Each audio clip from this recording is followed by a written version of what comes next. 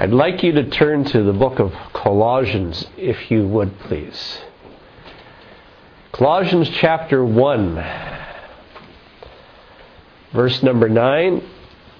Colossians 1:9 says these words: "For this reason, since the day we heard it, we have not ceased praying for you and asking that you would be filled with the knowledge of God's will in all spiritual wisdom and understanding." Filled with the knowledge of God's will in all spiritual wisdom and understanding. How many, when you're going through something, would like to see God's point of view on what you're going through? Anybody? There's a version of the Bible that puts it this way, that you would see things from God's point of view. I like that free translation, paraphrase. That God would allow you to see things from God's point of view. There's always a bigger picture going on that one you and I can visualize. You and I need to learn to see through the eyes of faith. We need to adjust our view away from what we see here from our perspective on earth. And when we're going through a difficulty and a trial and a challenge in our life, are we on earth looking up at the problem from our perspective, or do we see ourselves seated in heavenly places in Christ Jesus and looking down at the problem from His perspective? Which one do we do?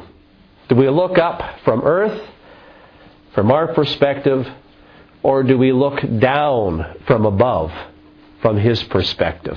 And boy, does it change the way we see things. Amen. It really changes the way we see things. A few weeks ago, I asked a question on the story of Stephen in the book of Acts. The death of Stephen, was it a tragedy or was it a triumph? You've had a couple of weeks to mull it over. What do you think? Was it a tragedy or was it a triumph?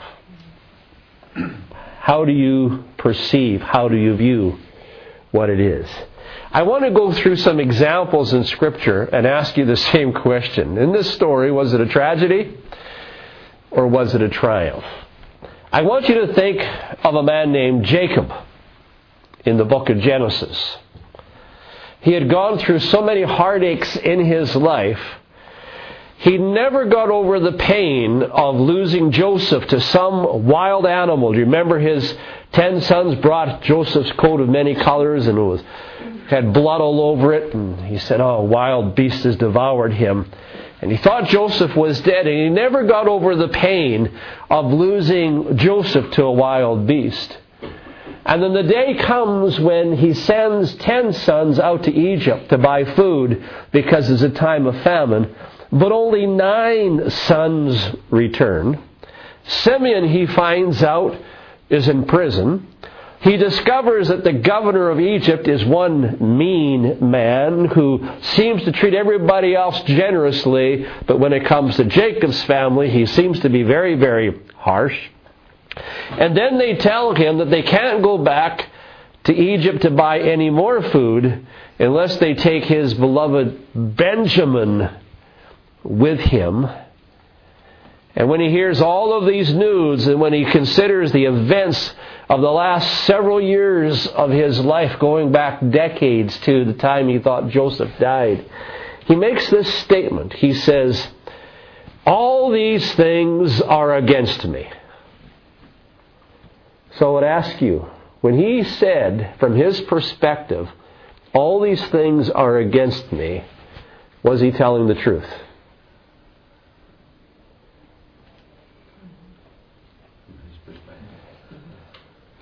Was he telling the truth? Were they really against him? Because from his perspective, it sure seemed like it. Well, what about the story of Joseph himself? The one that Jacob did not know was the governor, the prime minister there of Egypt. What about Joseph himself?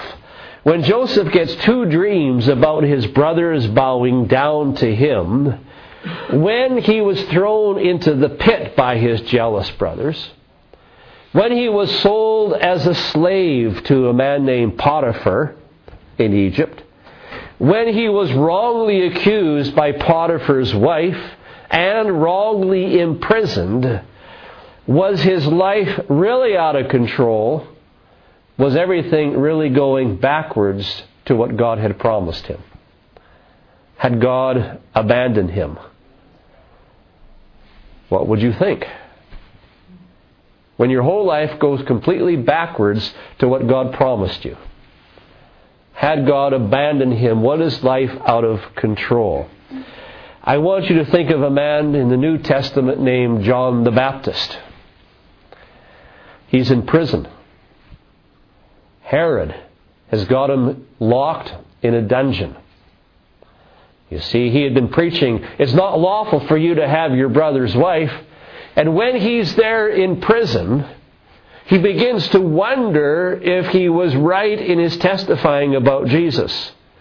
Because Jesus has not come to rescue him from the dungeons of Herod. And John begins to take offense at the lack of action on the part of Jesus. Apparently Jesus did not think that he needed to do prison ministry with John the Baptist. And he takes offense. What about Elijah? One of the most powerful men in the Old Testament, Elijah. You should have been there that day on Mount Carmel. It was quite a sight to see. You should have been there.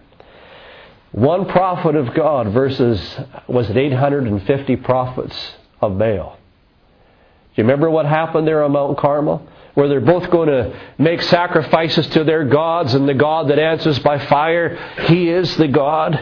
And Elijah has been waiting for 3.5 years for the moment.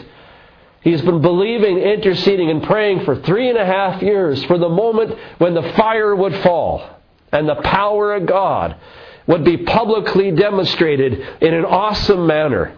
And the time has come when he's out on Mount Carmel. And the prophets of Baal do their sacrifice first. You remember how they cut themselves with knives and danced around the altar and nothing happens? You remember Elijah standing by mocking, "Where is your God?" Yell a little louder, maybe he's asleep. And just mocking the prophets of Baal. And all day long they do this, and there's no fire from heaven. And when it's Elijah's turn, I don't know where he got 12 buckets or barrels of water in the time of famine, just to make it completely impossible for the fire to start. He soaks his sacrifice in water, and he simply cries out to the Lord, and the fire falls. After 3.5 years of waiting and of intercession, and the fire falls. And everybody falls on the faces. The Lord, He is God. The Lord, He is God. A powerful demonstration of the power of God. Everybody gets excited, and he slaughters the prophets of Baal in the brook underneath the mountain. And then he discovers something, that Jezebel is not interested in capitulating to him. Matter of fact, Jezebel says, "God, do more to me if you're not dead by this time tomorrow." And instead of national repentance, and instead of revival, instead of Ahab calling the people back to the worship of the Lord, instead of the overthrow of all the prophets of Baal in the land, Jezebel makes an announcement, "You're dead by this time tomorrow." And he experiences severe disappointment that the moment he had waited for 3.5 years, it came and it went, and it all ended in dismal failure.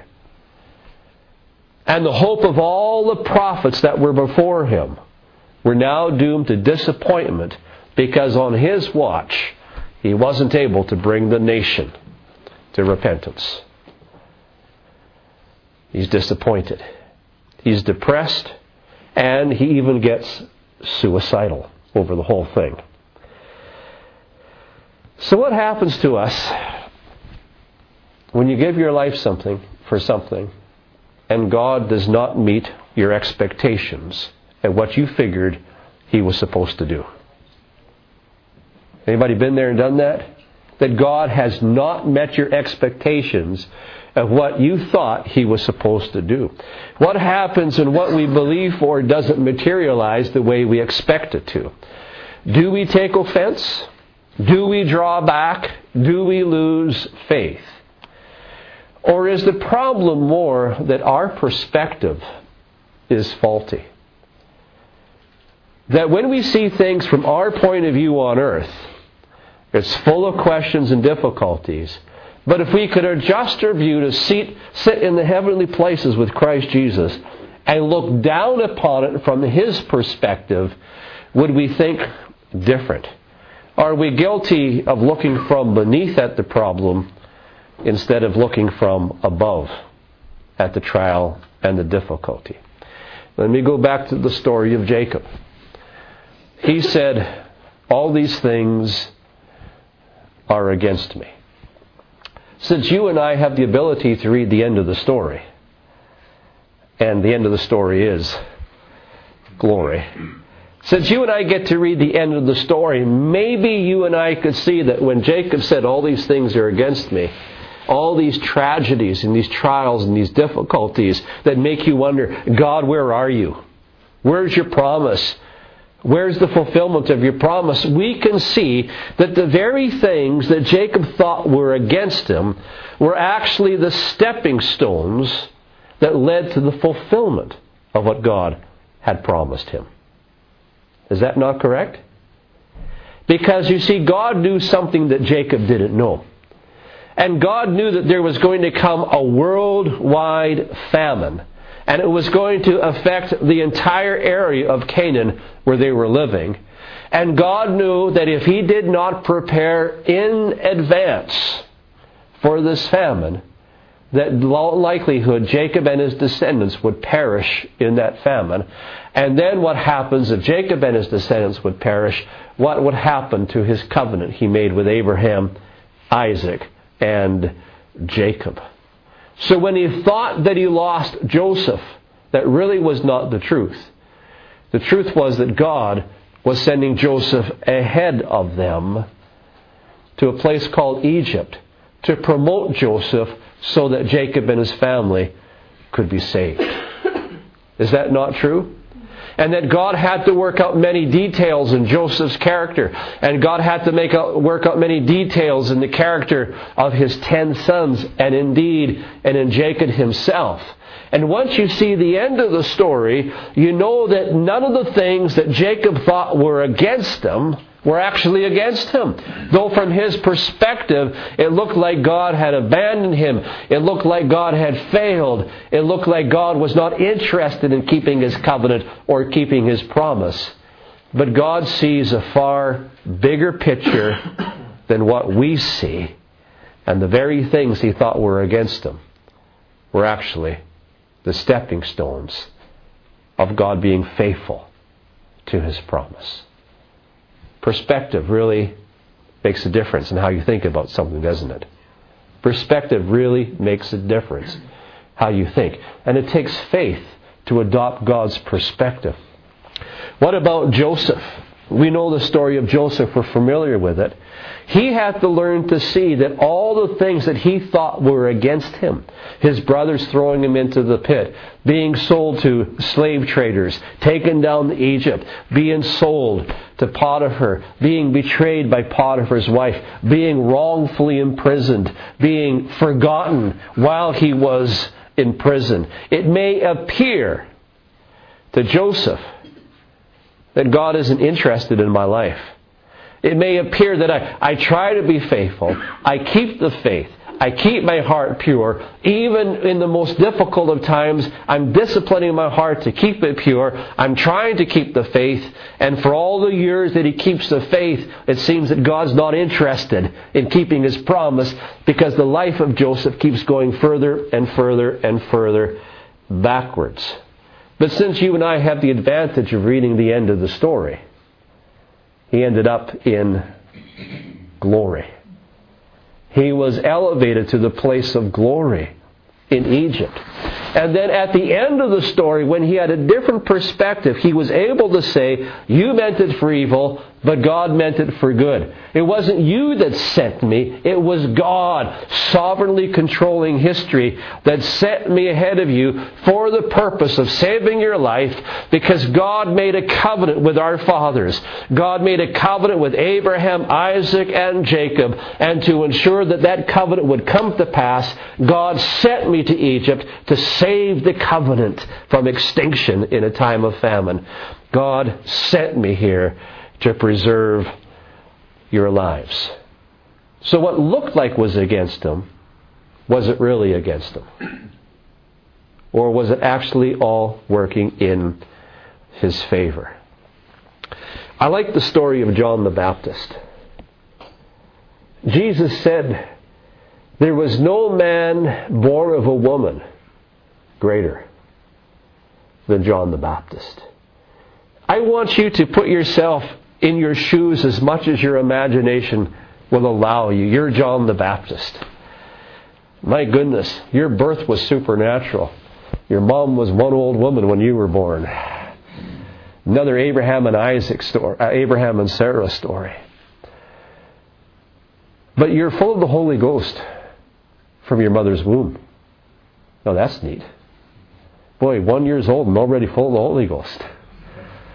You know, powerful story. Comes in the spirit of Elijah, uniquely called by God in a time of history to transition from the Old Testament law to the New Testament gospel. The last prophet to witness before the coming of Jesus Christ. And you get to introduce Jesus Christ to the whole world.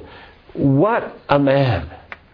And he had the call of God upon his whole life. He didn't know a moment in his life without the call of God on him, without the anointing of the Spirit of God in him. And he lives his life in the wilderness in complete preparation for the life call that God has given to him.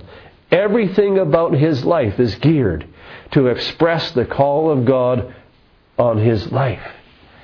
He's preaching out there in the wilderness. You should have been there to hear him, because they came by the thousands. They came from Jerusalem. They came from Judea. They came down from Galilee. They came from across the Jordan River. They came from everywhere. He was preaching to crowds of thousands and thousands and thousands of people, telling them to repent because the kingdom of heaven is at hand. And they were acknowledging their sins. And he was baptizing them in the Jordan River. And then there comes a day when someone special comes to be baptized. And the Spirit of God witnesses to John and says, that's the one. That's the one. That's the one. Behold the Lamb of God that takes away the sins of the world. And John has this privilege of baptizing Jesus. And the heavens open. And the Spirit of the Lord comes upon Jesus. What a man this John is. Because from that point, he's going to decrease. And Jesus is going to increase. And when Jesus gets more popular than him, he has no jealousy or no envy. He says, that's right. He's the bridegroom. I'm just a friend of the bridegroom. He must increase. I must decrease. What a man. But he keeps on preaching. Boy, you should have heard him preach. Repent. The kingdom of heaven is coming. Oh, you soldiers, you stop your violence with men. You've got 2 coats. Give one to the one who has none. And you Pharisees, God can make children of Abraham out of stones. You don't bother me, you guys. And he goes on, and he's fearlessly preaching. And he's preaching about Jesus. And he says, when Jesus comes, I tell you, when he comes, you think I'm tough. He said he's going to baptize with Holy Ghost and fire. I just baptized with water. But the one coming after me, and I'm not worthy to even undo his shoelaces, he'll baptize you with fire. And when he says with fire, I'm convinced it means judgment. Because you said he's going to come and purge this floor, and he's going to sweep the place clean. He's going to separate the wheat from the chaff, and the chaff he's going to burn with fire. And boy, the power is coming down. The kingdom is coming. Everybody better get themselves right. And he starts preaching hard against sin wherever he finds it. And he's going so hard at it that he looks at Herod one day, and he says to Herod, it's not lawful for you to have your brother's wife. Well, Herod feared John, thinking he was a man of God, a prophet. But Herod's wife was another story. Imprisoned that man, and she would have had him killed if it wasn't for Herod fearing John. And so John is now there in prison. I don't know how many months he was there. But you know what? The kingdom of God's coming any time. It's all about to happen now. The power is going to explode any time. I tell you, Herod's on his way out. The Romans are on their way out. Sinners are on their way out. Any time now. Any time now. You know, any time is good now. Any time. And then he starts hearing reports about this Jesus, the one he told the whole world to follow. You know, John, you're out there in the wilderness living quite an ascetic lifestyle. You came neither eating or drinking, and you're condemning sinners. But this Jesus, he's a wine bibber, and he socializes with sinners. Nothing like you at all. As a matter of fact, he has no problem going to parties with sinners. John, where's the rescue from prison? Where's the judgment coming upon the sinners?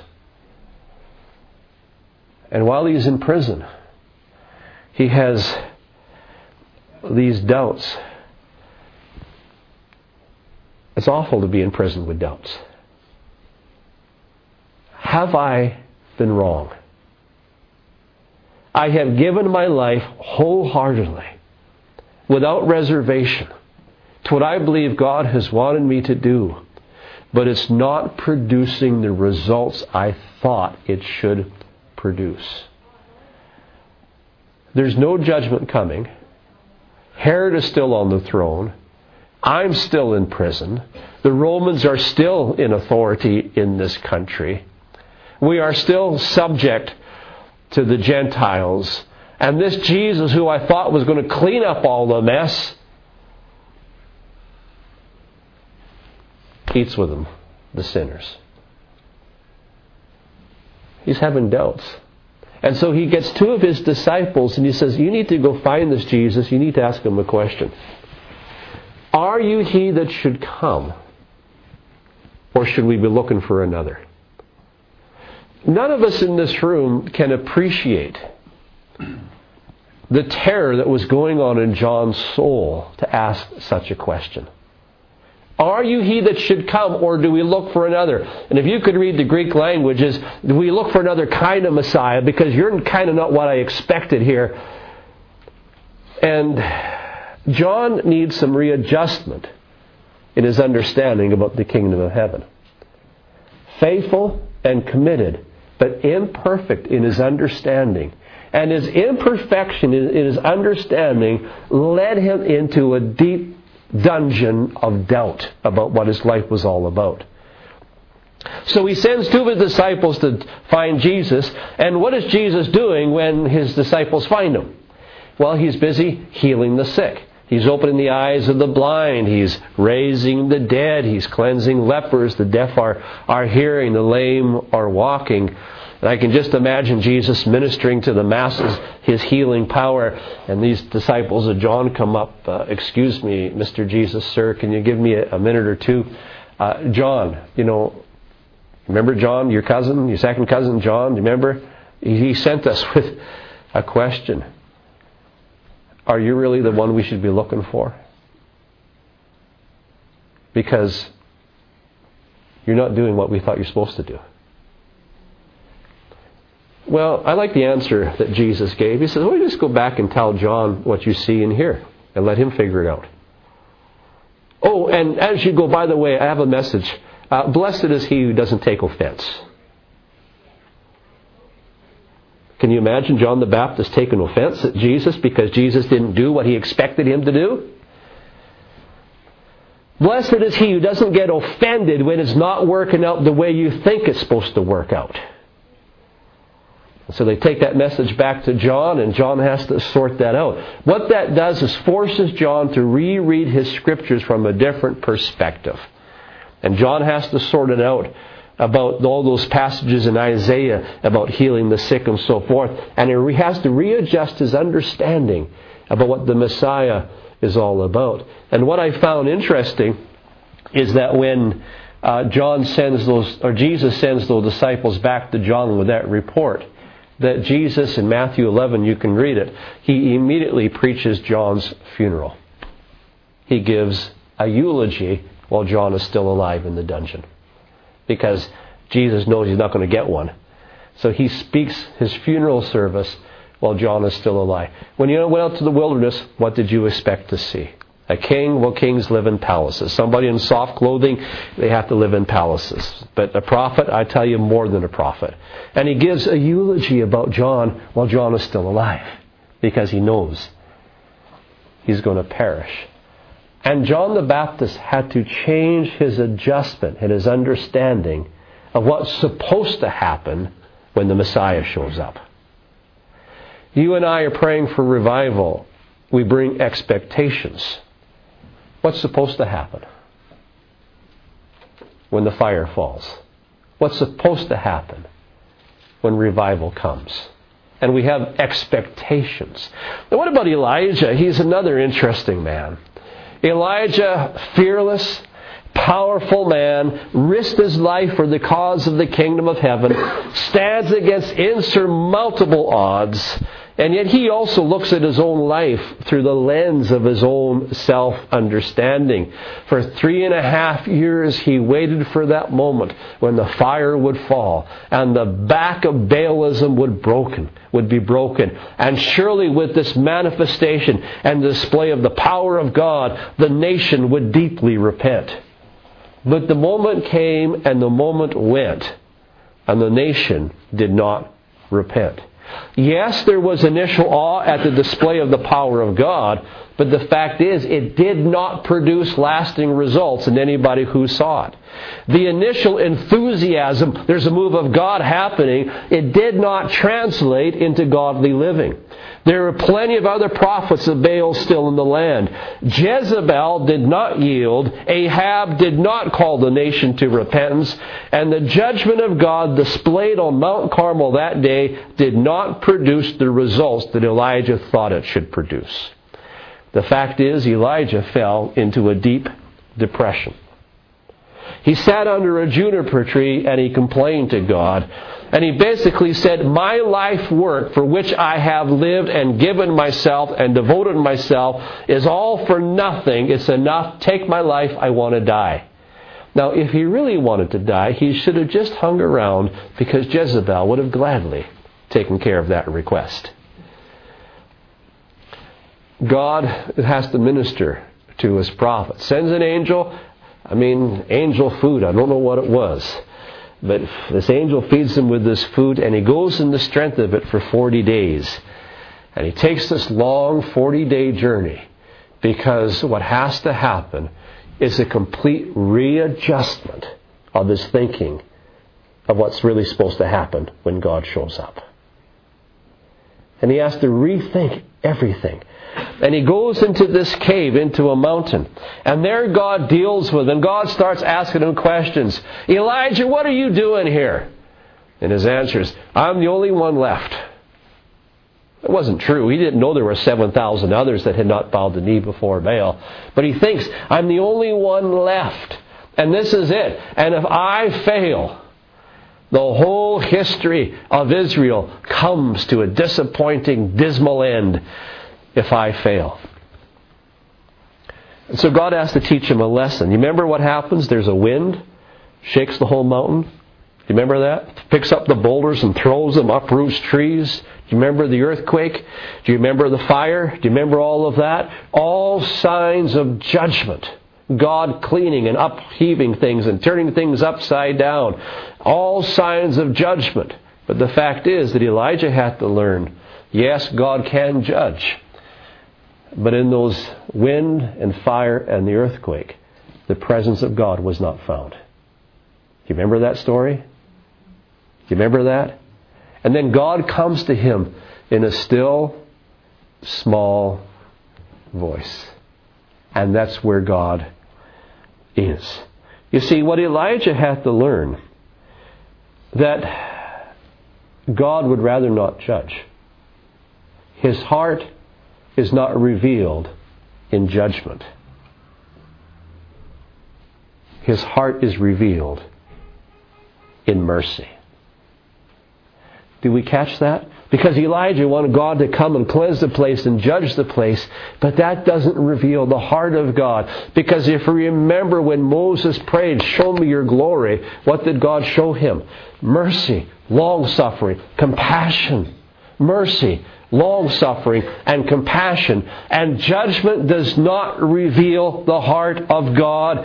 Mercy does. Say amen or something. Mercy reveals the heart of God. But you see, when Elijah went into his ministry and gave himself over, he didn't quite understand that. And when it didn't work according to his perception, he ended up in a severe depression that took a visit from God to get him out of it. You know, he had to learn to see things from God's point of view. From his beneath perspective, he viewed his life as a failure and he wanted to die. Well, if he could have only seen from God's above perspective, he would have realized, die? I've got a chariot of fire taking you into the heavens and you're not going to die. What a different perspective that he needed to take. When Elijah was translated, Jezebel was still on the throne. The priests of Baal were still plentiful in the land when Elijah was translated. Yes, the nation would experience wind, fire, and earthquake. The judgments of God would come upon the land, yes, but it happened long after Elijah was gone. But Elijah had to learn it is mercy that reveals the heart of God.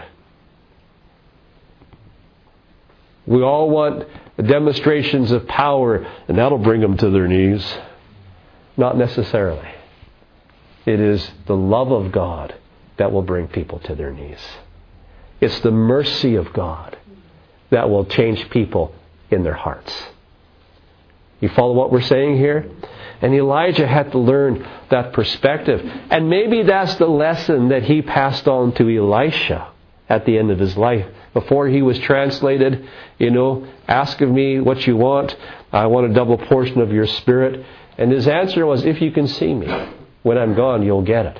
In other words, what Elijah was saying to Elisha, if you can pierce the veil, if you can see the perspective from the other world instead of your own world, you will have an unshakable faith.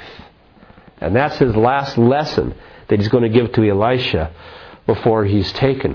So are these things against us or are they for us? When it doesn't work to our expectation, when our lives appear to be going backwards, is it against us? Has God abandoned us? Has He forgotten about us? Why doesn't He answer our prayers? Is it all against us? Or do we need to see a bigger picture of the heart of God? What God is doing in the big picture to change our perspective. You see, the church needs fathers. We need mature leaders who have fathers' hearts. If you read with me 1 John chapter 2, verses 12 to 14. There are 3 levels of maturity that he addresses in this epistle. 1 John 2, verses 12 to 14, listen to the scripture. It says, I write to you, dear children, because your sins have been forgiven on account of His name. Now a second group, I write unto you, fathers, because you have known Him who is from the beginning. A third group, I write to you, young men, because you have overcome the evil one. And then he'll mention all 3 of them again. I write to you, dear children, because you have known the Father. I write unto you, fathers, because you have known Him who is from the beginning. I write to you, young men, because you are strong. And the Word of God lives in you, and you have overcome the evil one. 3 different levels of maturity. You've got children. Now, what is the perspective of a child? According to these verses, they're the ones who are familiar with the themes like, my sins have been forgiven. I've got to know God the Father. He's my heavenly Father. And I get to know the Father's blessings. They are aware of the benefits that they have received.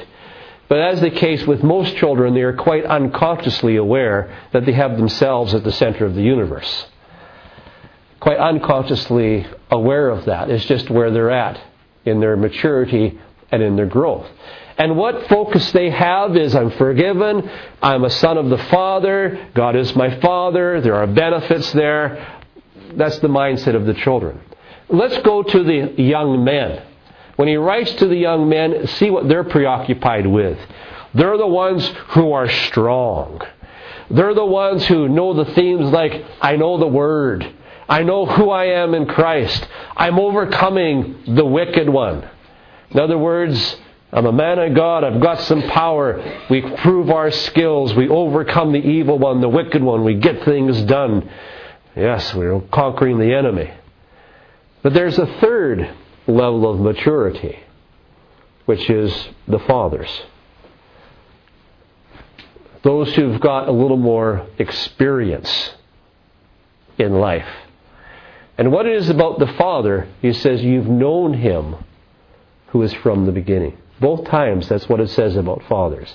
You have known Him who is from the beginning. In other words, they have entered into the heart of God, and they've entered into the purposes of God. They know what God is all about from the beginning of time. And they have a completely different view and a completely different perspective. The father sees things very different than the teenager who sees things very different than the young child. You see, I want you to consider you're watching a parade. There's a parade going through the street, up and down the streets, around the corners, through the town. And you have a little child standing on a street corner. He can only emotionally and mentally absorb what's passing in front of him at the moment. It's exciting, it's full of life, there's lots of sound, he's enthralled with what he sees in front of him, but it soon goes out of sight and something else comes along and takes its place. And it has its own unique effect on that child, and float after float would go by, each having their impact upon that child. But the child has no idea what's coming next because he can't see around the corner, and he tends to forget what's already been by because he's enthralled with the present, and he forgets what's been by, and he has no idea what is coming, and he's just absorbed with what is right now. So his appreciation of the parade is what's happening right now. But you've got a teenager who's not watching from the ground. He's on a balcony 3 floors up. He's 3 floors up on a balcony, and he's watching the parade. And you know what? From that perspective, he has a wider view. He can take more in the parade at once. And he can see what's happening right in front of him, but it's more than what's right in front of him that's affecting him, because his vision allows him to see a little bit of what's coming, and he can still recall what has already been by, but he can't see around the corners. Once it's out of his sight, he doesn't know where it's going, and he's not exactly sure where it's all coming from either. But he has a wider perspective. Why? Because he's higher. But then there's a newspaper reporter who's going to report on the parade. He's not on the street corner, and he's not on the balcony. You know where he is? He's in the helicopter. How many want to go for a helicopter ride? I tell you, Darla and I did it a while back. I loved it. He's in the helicopter, and from his vantage point, he can see everything all at once. Hear what I'm saying? He sees everything all all at the same time. From his perspective, there's no past, present, and future because it's all in his vision at the same time. You follow what I'm saying here? He can see where the parade began. He can even tell you before it gets to the end where the end of the parade is going to be. And he can see all the twists and the turns and around the corners that the parade is going to go to get to the end result. Everything to him is present tense instead of past or future because it's all in his sight at the same time. You see, from that point of view, he can see why the parade has to go around that corner and around this corner and around that direction. But for the people walking in the parade, they have no idea why they had to turn there or go this way or it looked like a backwards thing. They have no idea. But when you see it from on top, you can see why it has to take the route it's got to take. There's going to be detours. And there are mysteries to the people taking the detours, but not mystery to the person who can see everything at once. You see, who are the fathers? The fathers are the people who have entered into the heart of God, understand the compassion of God, understand the mercy of God, and understand the purposes of God. And when they look at a situation, they don't look at it from the street corner. They don't look at it from the third floor balcony. What they're looking at it is from the helicopter. And they could see everything. And from that point of view, everything works together the way it's supposed to. But for the person who's in the parade, maybe this is not going where you thought it should go. You follow what I'm saying? How are we viewing and looking at our situations and our problems? You see, the maturity that you have in the Lord determines your perception.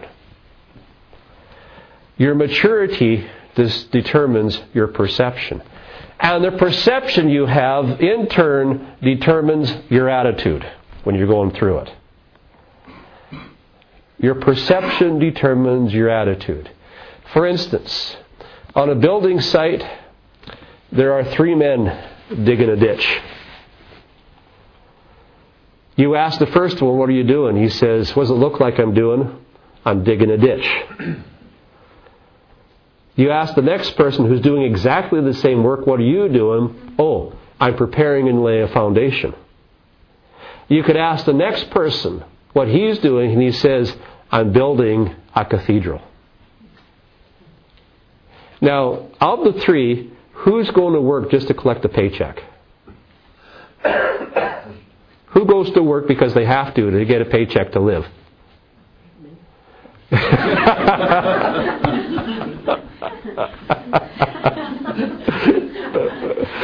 Oh dear. Did someone just say me?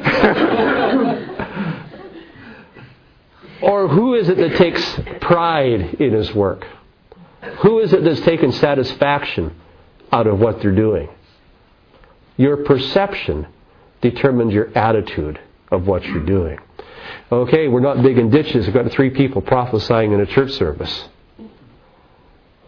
What are you doing? What does it look like I'm doing? I'm giving a prophecy. Ask another person, what are you doing? I am giving edification, exhortation, and comfort to the people of God. You ask a third person, what are you doing? I'm building God's masterpiece. I'm a co-worker together in God's masterpiece who is building His church. As the bride of Christ, He collects on His return. Of the 3, who prophesies the best? Of the 3, who's watching over their heart to keep it as clean as possible for the Lord to use? Your perception determines your attitude. We could talk about prayer meetings, we could talk about children's ministry, we could talk about music ministry, we could talk about cleaning church buildings, all kinds of things. But perception determines our attitude. So there are 2 basic lessons that if we want to avoid being disappointed with God and disappointed in ministry, there's 2 lessons that we need to learn. One of the lessons is we have to see the heart of God. It's mercy, it's mercy, it's mercy. God is merciful. God is compassionate. And God is long-suffering. Even after the devastation of the prophets of Baal throughout Israel in the time of Elijah, even after all of that, even after the slaughter of the prophets of Baal on Mount Carmel, even after that, God would rather suspend judgment and give space for repentance and mercy. It is mercy and love that win people's hearts. Do we understand this? Oh, we pray, oh God, get those sinners. Let the conviction get them, let the fire fall and let them fall on their face. And yeah, God is quite capable of doing that. But the heart of God is revealed through mercy. Are we understanding that? So we need to catch that the heart of God is mercy, long-suffering, and compassion. That's the foundation upon which the kingdom of heaven is built. The other thing we always have to be aware of is that God is working according to a far bigger picture than He's shown you. You have seen only a part. The Bible says we know in part. We prophesy in part. And the part we know isn't equal to the part that God knows. And we have to trust Him that when it appears things are going backwards, it appears God has abandoned us, it appears that God is not answering our prayers, it appears that God's not taking note of my pain and my tears. When it appears that way, it's not true. Wait till you get to the end of the story, and you will see that it's all working together for good. All the time. I don't know if anybody ever told you, but God's in control of all things. So we've got to gain the perspective of Paul the Apostle. He learned to see the hand of God in every situation. If I ever find a Bible character that didn't seem to fall into depression or disillusionment about ministry, I think it's Paul the Apostle. He always speaks victoriously no matter what he's going through. Rejoice in the Lord. And again, I say to you, rejoice. I've learned to be content in every situation. I know how to abound. I know how to be abased. All things in every situation always work together for good. When he went to prison in Acts chapter 21, and for the rest of the book of Acts, he's in confinement. He's under arrest. And the book of Acts ends with him under arrest. The Gentiles that he represented, they lost heart that their champion was in custody. Our champion is not out strengthening our churches. Our champion is not out preaching. Our champion of the Gentiles, we're lost without our leader. He's in prison. And they were beginning, according to Ephesians 3, they were beginning to lose heart, becoming faint-hearted because their champion was in confinement. But Paul would have to say, you think this is against you? You think this is working backwards? It's because I'm in prison that I'm going to get to Caesar. And before Caesar, I am going to put the case of the Gentiles in church before the whole world. Because at that point in history, it was illegal for Gentiles to meet as a religion outside of Judaism. And Paul got to argue the case before the highest court of the world. You think this is against you? If you could only see what God sees, it's not against you. This is actually working in your favor. So Paul learned to be content in every circumstance. He learned to rejoice in every situation. If God is for us, who can be against us? We experience disappointment because we judge things from beneath, from our limited earthly point of view. But the good news is this: nothing can separate us from the love of God, which is in Christ Jesus. God always makes everything work together for good. So let us press on to know the heart of God, His mercy. Let us learn to sit in heavenly places and look down from His perspective of what's going on. Let's not look at things from beneath. Let's look at them from above. God is in control. Amen.